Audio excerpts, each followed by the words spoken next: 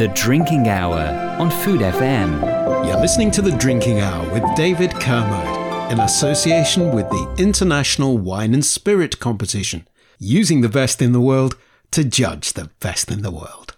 Hello and welcome to The Drinking Hour from Food FM, episode 29, a special programme dedicated to Cava, the Med's sparkling wine. Next week is Cava Discovery Week, so we'll hear about its history, how it's made, what makes it distinctive, and its pairing potential with the president of the DO Cava, Javier Pages, and also Master of Wine Dirceu Viana Jr., plus, as ever, some recommendations for medal-winning Cavas from the IWSC. The Drinking Hour on Food FM.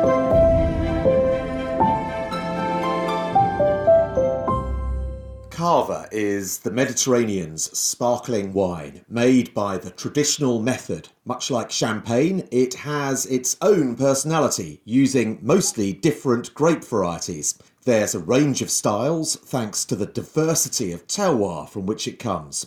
Over this edition of The Drinking Hour, we'll explore those geographic differences, Cava's rich history, the importance of that traditional method character, and its gastronomic promise, as well as finding out more about the recent sweeping changes to how Cava is regulated, aimed at helping consumers navigate the category. Later, we'll be joined by Dirceu Viana Jr., a master of wine and a Cava expert. But first, I'm delighted to say we're joined from Spain by Javier Pages, the president of the DO Cava Regulatory Board. Javier, thank you ever so much for joining us on The Drinking Hour today. Thank you very much. It's an honor to be here. Well, thank you. Let's start then with what I described as that rich history of Cava. When did the first examples of it appear, and when did it actually become known as Cava? Well, it happened in the 19th century, so in 1872, when the first bottles of Cava came into market. Previously to those years, there had been lots of works and experimentation by doing Cava with the traditional method, that's with the second fermentation in the bottle. And finally, it was in 1872 that Cava first appeared in the marketplace. And since then it started growing in the Spanish market first, but by the end of that century already, it started to be exported as well at the very beginning to some Spain-related countries like Central America and South America, but then later on already to France and other European countries. The name Cava, that means cave, does it? That's right. So Cava started in 1872, but at the very beginning the name wasn't used as that officially, because there wasn't regulation in Europe, in many countries, about who you could use the terminology of champagne. So Cava was called champaña, the word the Spanish pronounced that in Spain. So we knew Cava as champaña. And then later on, when there was Spain agreements between among different countries of the European Union, and then the name of Champagne was forbidden to be used by any other country, but of course France and Champagne, the origin. And then later on, Cava continued to be used as Méthode Champenoise. But this terminology also was put to an end, and finally Cava in 1972 came with its own name, which was Cava. And Cava came out, as you said, at the very beginning, from caves. Most of the bottles were having the second fermentation in the caves. So when they were thinking about names, it came very natural to them that should be the name. It does make a huge amount of sense when you think about the way that traditional method sparkling wine has historically been produced, and it's a lovely, easy name across different languages to be able to remember and to pronounce. So actually a very good name, I think. Let's talk about the geography, because Cava is very unusual in that the DO that you lead is not one contiguous area, as most wine regions tend to be. It's actually quite a disparate area with a number of different, quite significantly different geographical areas, isn't it? Yes, that's exactly the case. Cava has it's a DO. That means a DO is denominación of origin, and so clearly it cannot be produced anywhere in Spain. It can only be produced out of vineyards, out of grapes, coming from specific towns. And but the towns, they are not all of them are contiguous in one single territory, but there are 4 major territories. That then it can also be split a little bit. There is one major territory in the northeast of Spain, another one in the central east of Spain, and another one on the southwest of Spain, and another one on the northwest of Spain. Each one has a different, as of today, because we previously, the grapes could come from any of these towns, and then you could be called Cava if you were with a traditional method. But as of today, we also distinguish the regions and have put names to the regions.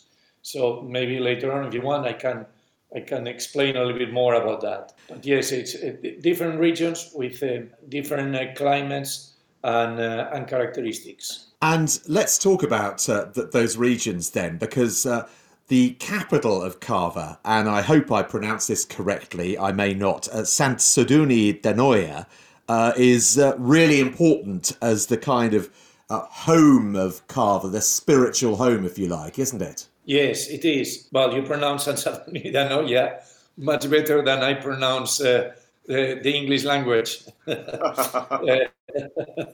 But yes, Sant Sadurní d'Anoia is the capital of Cava, is the town that gathers most of the cellars. So that means it's very important because it's part of its history. The first bottles of Cava, as we were talking before, in 1872, were produced in Sant Sadurní d'Anoia. And today there we have many, many houses, though there is not the only town. They're also in the same region. There are quite a few other cellars split around the region. Vilafranca del Penedès is another one. And yes, it's where most of the Cava is being produced. In fact, about 95% of Cava is being produced in that specific region and surrounding somehow Sant Sadurní d'Anoia. So that is the main region. Just talk us through the 4 regions and what makes them interesting and exciting. Yes, the regions are, if we go southwest of Spain, we would have a region that's called Viñas de Almendralejo. Viñas means vineyards. The Almendralejo is the region, and it's a region that has a continental climate, but is farther south in Spain, and geographically speaking, is nearby Extremadura. They have their own characteristics there. The main varieties that they're using there is Macabeo and Xarel·lo. And then we would have another region that's, if we go now east, and that's center east, it's a region that's the main town that would be around would be Palencia, for those that know more a little bit of the Spanish geography. But it's not in Valencia in itself. You have to go up inland to a higher area. So it's an area of 600 meters of altitude. And again, there the main varieties they have is Macabeo. And also they have planted some Chardonnay and some Pinot Noir. And it's in an area that also is the area of Requena. Then if we go north, and that would be the third major territory, it's scattered through different towns, as I was saying before, and one of the towns is in the Rioja region, another town is in the Basque country, also in the Rioja region, but it's Basque territory, and another one is in Navarra. So it's scattered among these 3 territories with different characteristics. And then there is another one that's closer to Zaragoza, that's called Viñas del Cierzo. And so it has its own characteristics, and there it's also Macabeo, but they also use some garnacha. And then you have the main region, and the main region is the region surrounding Barcelona, with some sub-regions there too, but there the main varieties are the Macabeo, the Charelo, the Parellada, some and Chardonnay and Pinot Noir as well, and Trepat and a few others, but these would be the most known ones. You need a map to really locate that, but clearly today Cava, in the near future, we are going to see on the labels for those wineries that want to, to show they think that's important for the consumer, will be shown the region where the wines come from. So for us, it will be much more easy in the future to differentiate the different regions, to get to know them, also to taste them, to find the different tasting profiles, and then to choose, I want a Cava coming out of the region, I want a Cava out of this region.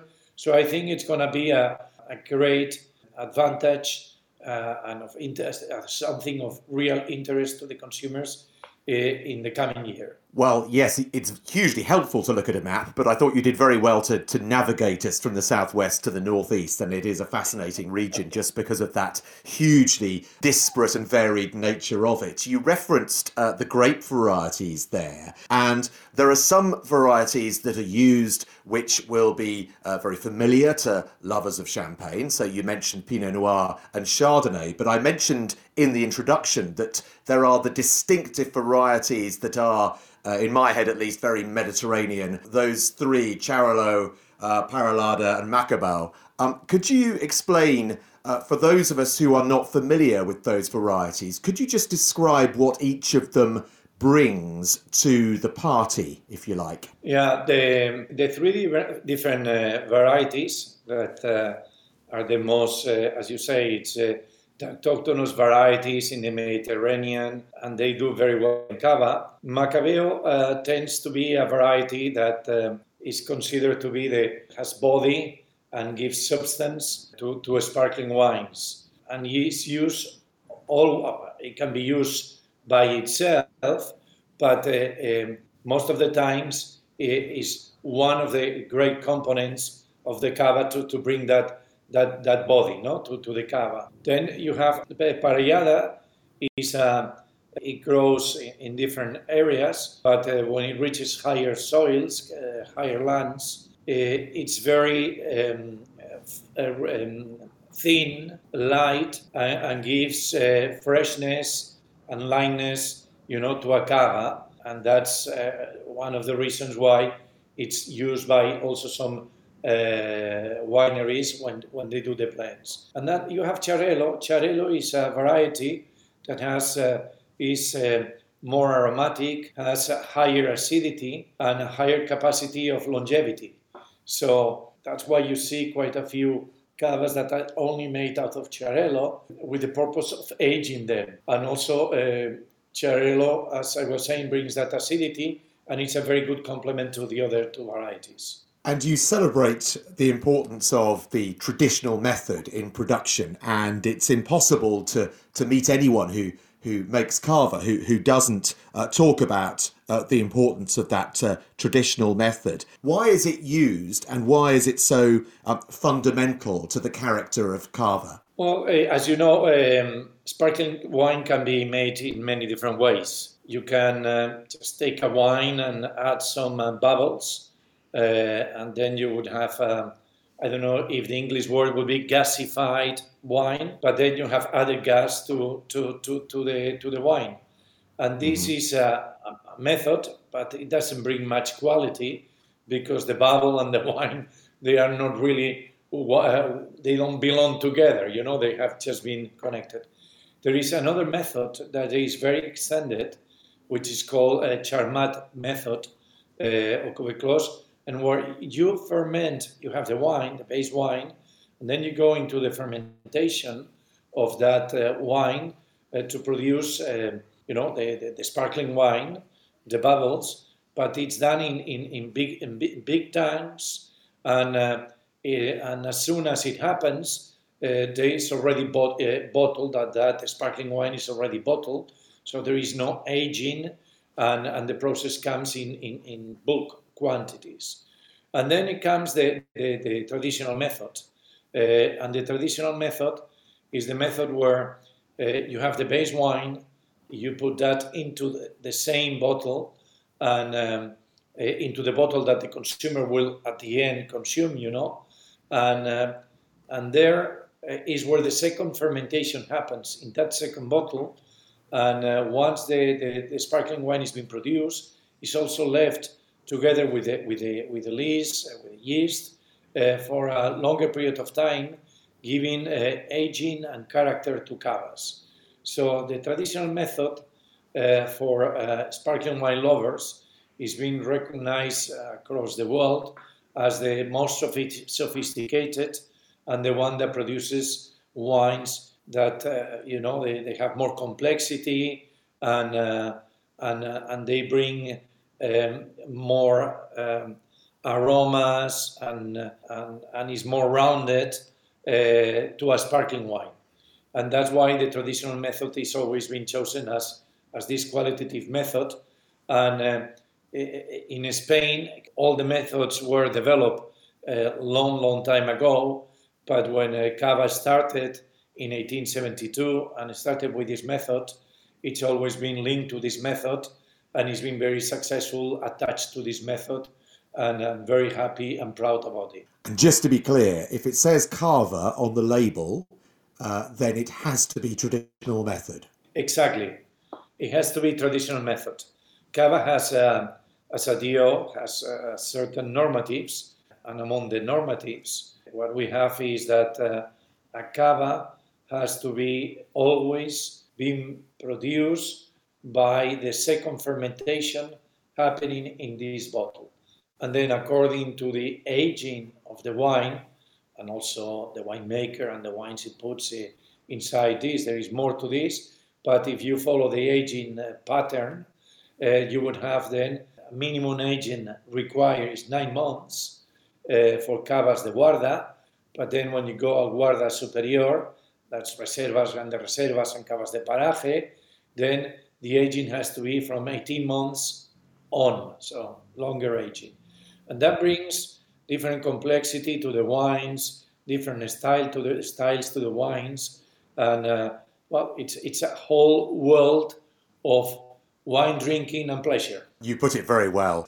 You mentioned the Cava de Guarda. That is part of a number of significant changes that you announced earlier this year. When I first met you at the Barcelona wine fair just before the pandemic, you told me that there were quite significant changes on the way. Well, these were the changes. Tell us why you made them. Well, we made the changes because Cava has been very successful. It's the reality is we should be very, very proud with Cava, what he has achieved in a short period, if we can call it short, but a period of time, and you can find bottles all around the world. But Cava needs to be moving, and consumers care about what you were asking me before. As Cava has one territory, has more territories. Do we consumers know where the grapes come from? Is the same thing a Cava that has blended grapes from all the different territories, that one that has a specific territory? So all these things are things that we know that consumers more and more care about, the origin, the traceability of the wine, and that's something we can now give them, and that's one of the major changes, putting origins to our Cava, allowing our winemakers to distinguish their wines, the sparkling wines, the profiles linked to the origin, and that, in fact, what you do is also you bring the vineyards to the front, you bring the land to the front, because now we'll be able to attach the vineyards, the grapes, to the wine consumption. So that was an important step. The second step is we have also added more hierarchy to Cava. We already had some hierarchy because we have Cavas. That was one step. You had Cavas Reserva, you had Cavas Gran Reserva, and then you had Cavas de Paraje. So you had these different cavas. But what we have done is we have made a sort of kept the cavas as they are. Now they are called Cava de Guarda, and the name Guarda is been added because maybe not in all the languages it will be easily understood, but within time we believe it will. Guarda means that cava has been aged at least for 9 months in the bottle, and that's already a big step. You're not talking about, as I was saying before, a sparkling wine that's been produced, fermented in a tank or in a different way in a short period of time and has not been left in the bottle aging. So this one has been aging. So it's a Cava de Guarda. And then we have the Guarda Superior. And here we have more specific normative, like all those Cavas de Guarda Superior, and that's starting with Reserva and above. They all need to have lower yields. Yields in this regard, I'm talking about the vineyards. The vineyards have grapes, and each vineyard may have different yields. So here, what you do is you put a top to the yields for those cavas de Guarda Superior, because that make them, more concentrated aromas and cavas. We also, what we do is they need to be sustainable. It's an important part of what the DO is going and moving, because we know that consumers care about sustainability too. So they are ecological. They need to be ecological vineyards. They need to be vintage cavas. And there are a few other small things, of the normatives that makes those cavas that can be considered and regarded as guarda, because they have been aging for a long period of time, and superior, because they have all these demanding normative attached to them. And you are going completely organic at superior level of Cava de Guarda by 2025, I think. What's that all about? That's quite a demanding, quite a bold move. Well, it is, but I think it's come a time that, we need to do some bold moves, because, there are many things that in our lives that we now care, that we didn't care, or we're so much aware as consumers a few years ago. We heard about the planet and its problems, how sometimes we abuse, abuse the planet. Mm-hmm. And the ecological way is a gentle way to produce a vineyard, the vines, and the grapes. It's the most gentle way. And so we have gone organic. We cannot do yet it for the whole region because you need a transitional period. But yes, with Cava de Guarda Superior, all those grapes that go into Cava de Guarda Superior will have to come from organic. And that's a big step, but I think it's a step, as I was saying before, that cares about our land, cares about our territory, cares about what we do, method that we want to produce it with the most quality as possible. And on top of this, I think consumers more and more are starting to look into these things and want to consume them. One of the things that I most enjoy tasting is Brut Nature Cava. I think probably because you have the sunshine for ripe fruit, you get a lovely fruit intensity, which I'm guessing makes it perhaps easier, if easier is a word in terms of making sparkling wine, because it's very difficult to make. But you get these Brut Nature styles that are really beautiful. For those who don't know what I'm talking about, this is a no dosage, so sort of no sugar added at that stage of the process. Is Brut Nature something that you're seeing growing as a category in Cava? It is. It's a growing category, as you said before. Has no dosage, and the Cava it's as pure as it can be, and has captured the mind of many consumers, and it's very much extended already in Spain, and outside slowly.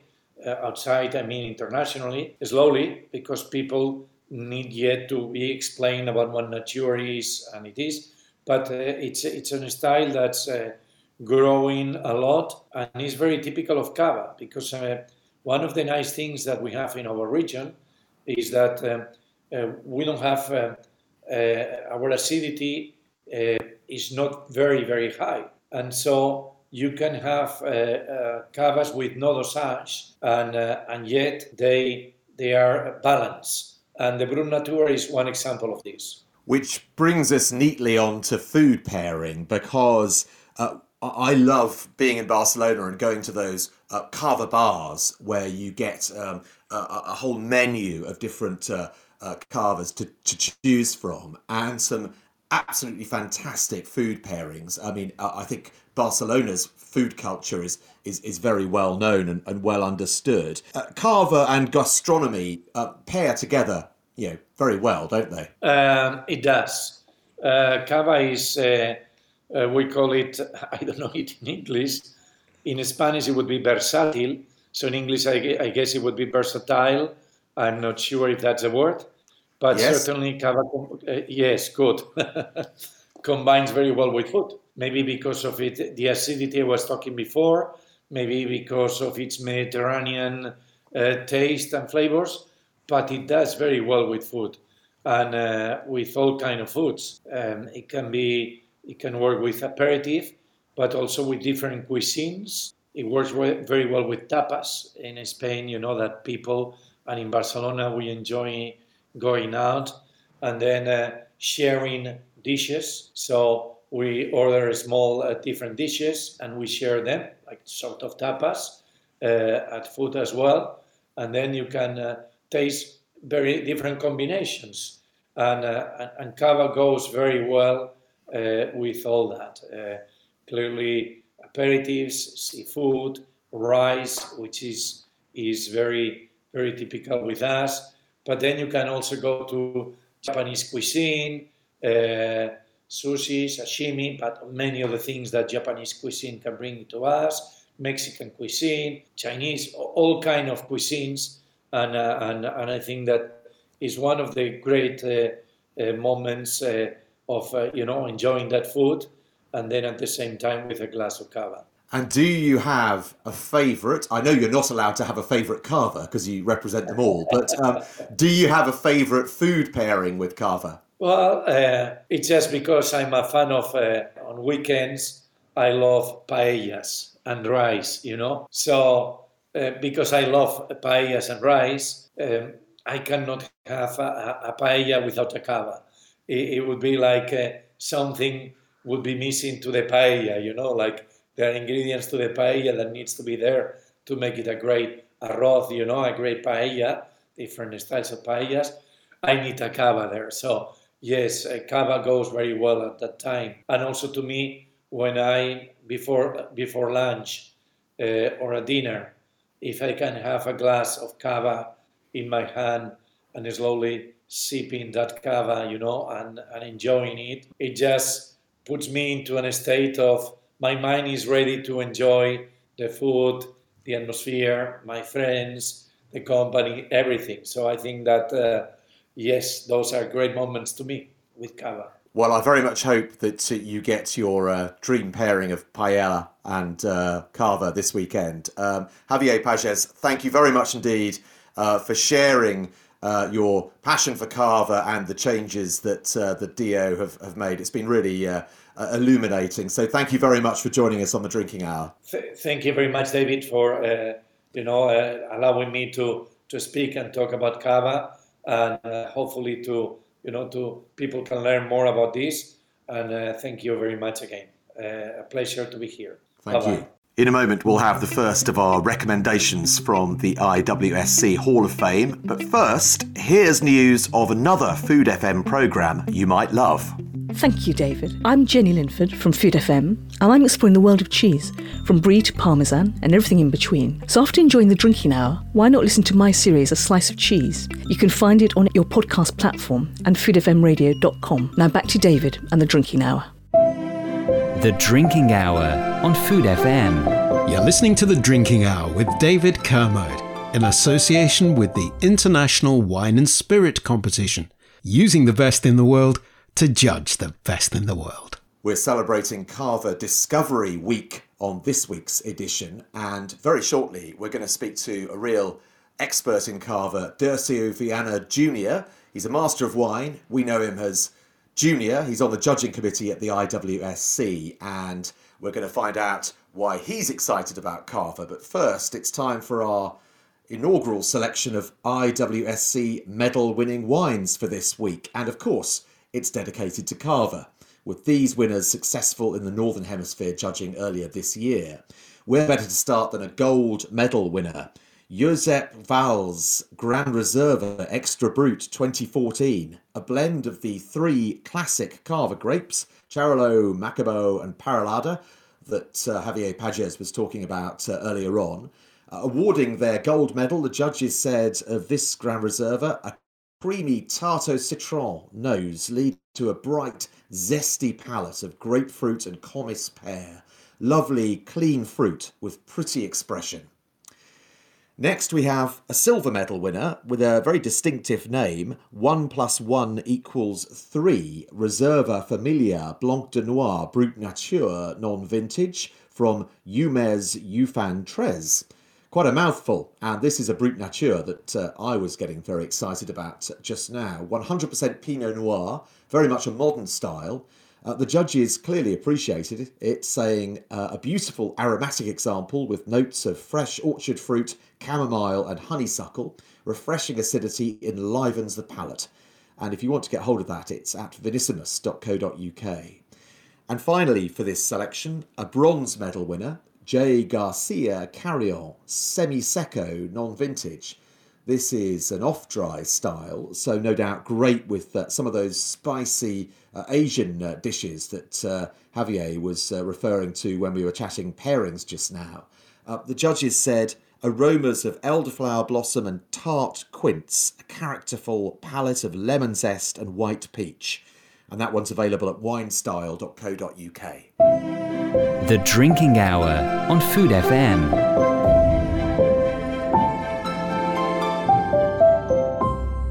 It's a Drinking Hour Cava special this week to mark Cava Discovery Week, and it's time to welcome an expert with a real appreciation of Cava. Dircio Viana Jr. is a Master of Wine, a consultant and a critic, and a member of the IWSC's Wine Judging Committee, keeping us on the straight and narrow as we assess the wines. We call him Junior, which is somewhat ironic given that his role is senior, really. But he doesn't mind being called Junior. He's effectively Junior Senior, if that makes sense. Anyway, enough. Junior, welcome back to the Drinking Hour. David, thank you for having me back. Thank you for the great introduction, and I'm looking forward to sharing my knowledge of Cava with you and your listeners. Great. All right. Well, let's start with the kind of role of Cava, because last time I spoke to you on the Drinking Hour in Series 2, I think it was, we talked about the wines of Portugal, and we talked about the fact that they were arguably underappreciated sometimes and that they punched above their price point in terms of quality.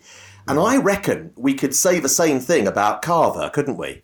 Yeah, to a certain extent, yes. Cava is sometimes misunderstood and underappreciated. It does have a very important role to play, in my view, in the sparkling wine market. But we have to take into account that 90% of the sales are from basic Cava. So we talked about, I'm sure you talked about earlier with Javier about all the different types of Cava and the new legislation. But 90% is still Cava de Guarda. The Achilles heel of, let's start being honest, the Achilles heel of Cava has been the quality of the lesser producers and the association with the less expensive wine. I don't like to use the word cheap, but it's been associated with cheap sparkling wine. And I know the work that's been done, the terrific work that Dio has been doing. But there is an element to balance the argument. There is a little bit of, from the outside, a little bit of a lack of cohesion, a lot of changes in regulations, and it becomes quite complicated. And there are too many layers for even for a master of wine or for a journalist. I was speaking to a buyer the other day from a well-known multiple retailer, and I said, and she's the sparkling wine buyer. I said, do you know? Can you give an update take of what's happening in Spain in all the Cava sector and Copenhagen and everything else? And the person said, no, it's just it gets so convoluted that sometimes people just switch off, and this is the danger. So those are the negatives, but in terms of the positives, they can make some, because of the operational efficiencies they have and the more benign climate, they can make some exceptionally good value for money Cava, and this is what we need to get the public to understand. It's a really good point, and it drives me mad when people bundle it together with Prosecco. People say Prosecco or Cava, and they are very, very different. We've already heard from Javier Pages about the way in which Cava is made and how different that is to Prosecco. That traditional method is really fundamental to the identity of Cava, isn't it? Well, I think it's an important thing for us in the industry. Okay, we know what the difference between Prosecco and Cava and Champagne. I dare say most people in the street may not know, but it's quite important that Cava differentiates itself from Prosecco, because Cava is made in a traditional method, and it has an association with Champagne, which is, in terms of marketing, is very, very important, and completely different than Prosecco, that it's made in a tank, and a completely different style. I mean, Prosecco is lighter, fruit forward, and easier to drink to an extent, and Champagne and Cava have the potential to be much more complex. But having said that, I don't like to say there is also a misunderstanding in by a lot of people. Think as soon as you mention tank method, people think, oh, the quality is not as good. It's not actually. It's not the method itself. It's actually the quality of the base wine. So if you get a really good base wine and you do a tank method with precision, and you can actually achieve a very good sparkling wine. So not all tank methods are bad. But we're talking about Cava. Cava, to be very clear, is traditional method. In my opinion, is the best way to make sparkling wine. Why? Because it's the second fermentation happens in the bottle. I don't want to get too technical, but all the chemical reactions after the yeast dies happens in a very small space. There is a small ratio between the lees and the liquid, and that creates what in technical terms are called autolysis. In lame terms, it's just a reaction between the dead yeast and the liquid that gives those beautiful brioche, toasty notes that we come to associate with good quality Cava and good sparkling and champagne. It's a good sparkling wine and champagne. I talked about it being the sparkling wine of the Med in the intro, and you referenced just now that benign climate and what that gives to the grapes. Talk about how the grape varieties they use there. Obviously, there are a couple that are associated with Champagne, Chardonnay and Pinot Noir, and then there are three that are very distinctive to that region: Charolais, Macabeo and Parellada. Just explain how the varieties give it that different Mediterranean character. Macabeo, Salelo and Parellada.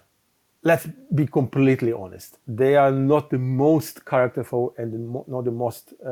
they don't have the huge personality as Melon de Bourgogne or Gros Blanc in Loire or Bourgogne-Ligoté or Welsh Riesling. Those are more neutral varieties. And I'll put those three varieties more on a neutral spectrum. And there's nothing wrong with it, because in that case, it's that's what you need for a base wine. You don't want a wine, especially with it's going to age in the bottle for up to 36 months, if not longer. You don't need masses of personality. So same thing with Chardonnay and Pinot and Pinot Meunier in Champagne. When you pick early, they don't have massive amount of character. They have small differences. In case of Macabeo, for example, I picked the lovely citrus and floral notes. Macabeo, by the way, is the most planted variety to make Cava. It's very delicate. It's got a lovely balance between acidity and fruit. Then you have Sarello, which is the second most planted. and is native to the Penedès region. It's got thicker skin. And then I think here you have more personality. It has a little bit more acidity. And I sometimes pick lovely notes of citrus, fruits, some apples, and some floral notes. I actually tasted some decent still wines made 100% by Sarallo and actually liked it very, very much. So it can make really good still white wine. Then you have Parellada, which is the third most planted variety. It's quite high yielding. And with Parellada, I associate lovely texture. So, and also notes of citrus and notes of pear and notes of apples. But I think Parellada is more texture. Sarello is more acidity, and Macabeo is lovely citrus and floral notes. Don't forget also there are other unusual varieties like Subira and Trepa, and also Monastral and Grenache, and as you mentioned, Chardonnay and Pinot. So there were quite a different number of varieties there. But the main ones is the one that we just talked about, Macabeo, Sarello, and Parellada. We heard about the significant changes to the way that Cava is regulated, longer aging, more detail on the labels, organic at the superior level from 2025. And of course, many of those producers are already doing that, actually.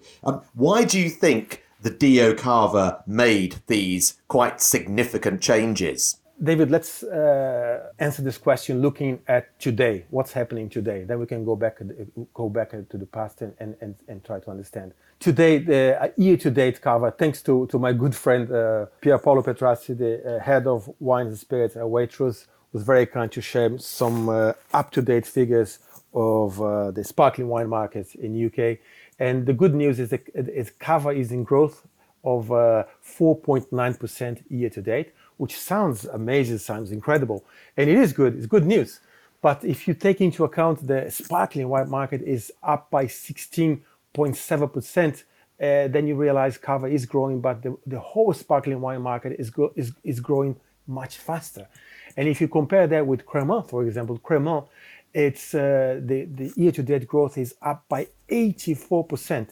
And that, if you take today's figures, and if you continue with that growth, Cremant will catch Cava sales in the next 3 years. So why did they change the regulation? I think they needed to, because as I said earlier, I think the quality of the lesser producer was bringing everyone down. That's one of the things. And the good guys, the good producers that you know, Huve, Camps, Gramona, and all the big houses. Some of the houses start to come out of the DO and branch out to all different things, Corpinat and the guys from Penedès. So they had to do something. They had to refresh and reinvent themselves. I think they did a good job. The point now is they need cohesion. They need to work together, I think what we want as professional, what the consumer wants, what we want as profession is now. It's just let's get on with it. Let's hopefully this is stable and there is not too many more changes going forward. Because as I said earlier, people do switch off if there's too many changes. So that's from our side, from professionals. From the consumer, what the consumer wants is just a good, great value for money sparkling wine from Spain, and that's we know Cava is capable of delivering. Let's talk about some of those styles of Cava, because I mentioned to Javier earlier on that I get very excited by the Brut Nature styles. I think there is something about the fruit, probably the ripeness of the fruit, you'd know better than me, that makes it a natural fit for Brut Nature, because sometimes, even though zero dosage is something that excites me, I can find in Champagne that it can be really quite austere. Whereas when I've tried Brut Nature in Cava, it just seems to work really well. Yeah, I think again, let's look from the top. Styles have changing. I'm not even talking about Cava. I'm talking about wines in general. Styles have changed globally to looking more for harmony and more elegance. Within this context, yes, we're seeing wines that slightly fresher, slightly leaner, and so on. I have my doubts that the consumer in in the street is actually looking for those wines that are high in acid and so on. I'm not so certain. Having said that, I spoke to a buyer of a retailer not long ago, and the person said, yeah, Cava is in growth, but the sales of the fresher styles have increased more than the others. So actually, I was surprised because I thought the consumer does like a little bit of residual sugar. We know most of the champagne have 10 grams, if not more, and the consumer doesn't even, they're not even able to find the sweetness, because the sweetness there is just to balance the high acidity. So I think with Cava, it's because, as you mentioned, the climate is warmer, the fruit is slightly riper, the acidity is lower. I think it's easier, it's more approachable, it's more friendly for the consumer to have those brut nature styles. So I think it works very, very well. And also one thing that we haven't spoke about is right at the top of the Cava, which is the Cava de Guarda Superior de Paraje Calificado. The first time I tasted was the end of November 2017, and I was completely blown away by the quality of those wines. Completely blown away. I thought to myself after the tasting, it was only about 8-9 producers at the time, I think, and I came out of there and said, okay, at least out of those 9, 3 or 4 of those, I will put in a lineup with the top champagnes, and I will be able to send side by side without any problem. So the potential is certainly there to make great quality. The potential is certainly there to make those brut nature styles. And it seems by my conversation with retail buyers that the consumer are more and more appreciating those fresher styles. Yeah, it's a really good point, actually, because I had a similar kind of revelatory moment, an epiphany, when I tasted, I think it was from Uve Camp, Paraje Calificado, and the top tier that you mentioned, the top category of Superior, and it absolutely sort of blew my mind. Really, really fantastic. Are they, do you think, those top tier covers, are they a tougher sell at all? This is, I mean, if you look at the stats, I am pretty certain, I don't have it in front of me now, but the basic Cava, the Cava de Guarda that spends by law 9 months on lease, I am pretty certain that accounts for between 90 and 95% of the total sales, without any question. Again, from the figures that I had from Pier Paolo, there are the own label. This is something interesting. The own label market for Cava accounts for 68% of all the Cava sales. So the own label, all the supermarkets in the UK, they account for 68%. And going back to the International Wine Spirits Competition results, which I had a quick pick at yesterday, you actually see why, because a lot of the medal, all the retailers, they take it quite seriously. You see a lot of medal-winning wines from their own label Cavas, bronze and silver medals. So the quality of the bottom end is there. The sales of the bottom end is there. But to answer your question about the top end, no questions, they are much, much harder to sell. It's a different audience. This is a white tablecloth. This is a small shop retailer. Is a one-to-one exercise. David, this is something that you take it to a party with your friends at the weekend, and you blindfold them, and you serve them, and and everyone will say, this is absolute top quality champagne, and you realize, wow, this is actually from Spain. This is Cava. So that is how good Cava is capable of being.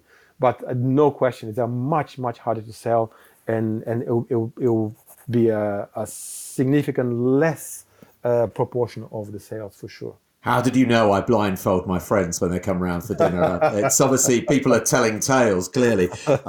Let's talk about the gastronomic side, because the food culture in Barcelona is amazing. And those Cava bars are exhilarating and fantastic. Loads of people go to Barcelona when they can travel, and loads of people will have experienced that, I'm sure, who are listening now. But what are your kind of favourite pairings with Cava? I think let's go without over. Let's give a simple answer, and then I'll give you a slightly more elaborate answer. What I think with sparkling wine, David, a good quality, really quality sparkling wine, nothing crazy. I always think about salmon and smoked salmon. I don't know why. For me, I see sparkling wine, I see smoked salmon. That's my answer, my quick answer. Now let's go back and break it into Cava categories. If you talk about Cava de Gaia, 9 months on lease, what do you get? You get a light, fresh, lean style with some delicate citrus fruit. For that, I just go into some ceviche. I love ceviche or some sashimi or something like that. I think it works pretty well. Then a level up from there, you go to a Reserva. Reserva, they spend 18 months on lease. And here, as I said earlier, you begin to see those lovely brioche, nutty, toasty notes, a little bit more serious, as you would do in a champagne. That, for me, screams smoked salmon, as I said earlier. That would be my go-to. And if you go with a Grand Reserva is 30 months on its lease. You got much more personality. You got those biscuity, hazelnuts, honey, sometimes caramelly notes. Here you can begin to think about something with more substance, maybe even a pasta dish that's not too heavy, or a lighter meat dish. And then you go to the great Cava de Paraje, and especially if they are aged and there's some dried fruits and nutty notes. Anything that's really rich with umami flavors would work well. I'm gonna come out on Cava now. I'll tell you one of the best food matches I have ever remember in my life has been a Dom Perignon 1959 with balsamic vinegar and olive oil ice cream. So imagine a very, very old Dom Perignon, 1959, with balsamic oil and olive oil, balsamic vinegar and olive oil ice cream. So it can withstand those really incredible umami-rich flavors. So if a champagne can do that, an old Cava with some age can really go into into another dimension. And when you sit on a table in some high-end champagne house in Epernay, and they tell you, we're going to have the whole meal and you're going to be having with champagne. And you look at the menu and you see fish, obviously. Then you start looking at lamb and beef. I say, how are you kidding me? You're going to put some lamb with champagne? And believe it or not, it can work well together. But it has to be a champagne with a lot of character, some age, a lot of time on lease. And so I've answered that with champagne in mind, but now I'm going to go back to Cava, and a good Cava de Paraje with some age, with those dried fruits, nutty, brioche, and so on. You can go into like a pasta dish with lots of seafood, or any seafood risotto, or as I said earlier, even with some meat dishes. So that's Cava for whatever you like, from having a simple glass to refresh to something quite serious. Yeah, well, next week is Cava Discovery Week, so I think you've given anyone listening a good excuse to do some Cava discovery with those potential pairings. Junior, it's always a great pleasure to chat to you. I look forward to, at some point, enjoying a nice bottle of Paraje Calificado with you. For the moment, thank you very much for talking to us on The Drinking Hour. It's been a great pleasure. Thank you for the opportunity, David. I look forward to my next contribution. The Drinking Hour on Food FM. You're listening to The Drinking Hour with David Kermode in association with the International Wine and Spirit Competition, using the best in the world to judge the best in the world. Okay, let's wrap up with another selection to savour. Medal-winning Cavas from this year's International Wine and Spirit Competition, sponsors of this programme, of course. First of all, a silver medal winner, Giro del Gorner Reserva Brut Nature non-vintage, made with those traditional Cava grape varieties we've been talking about, Macabao, Charolo and Paralada, vinified as a crisp, fresh Brut Nature, the style that I was saying I find so exciting. Awarding their silver medal, the judges said, savoury in style, with a nose of smoky mineral notes, leading to a palate of crabapple, lemongrass and quince. Excellent structure and balance. And that one's at gastronics.co.uk. Next, a bronze medal winner, Marque de la Concordia Monistrol Selección Especial Rosé Brut non-vintage. Rosé style, as you might have guessed, made with Monastrell, which is Mourvèdre, if you know that grape variety from France, and also Pinot Noir. Awarding their medal, the judges said raspberry, cherry, mandarin and apple scented, creamy mousse, lactic cheese notes, well balanced and quaffable. And that one's at totalwine.com. And finally, a bronze medal winner that's easily available at your local supermarket at a really very reasonable price as well. Asda Casa Louis Cava Brut, which is made for them by Jaume Serra. The judges described it this way: a round, well-balanced style with peach and apricot notes and a crisp, fresh finish. And it's a crisp, fresh finish from me as well now, because that's it for another edition of The Drinking Hour, our Cava special to mark Cava Discovery Week, all next week. Thank you to my guests, Javier and Junior. You can follow us at Food FM Radio on Instagram and Twitter, and I'm Mr. Venusaurus on Instagram and Twitter. Do join us next time. For now, goodbye. The Drinking Hour on Food FM.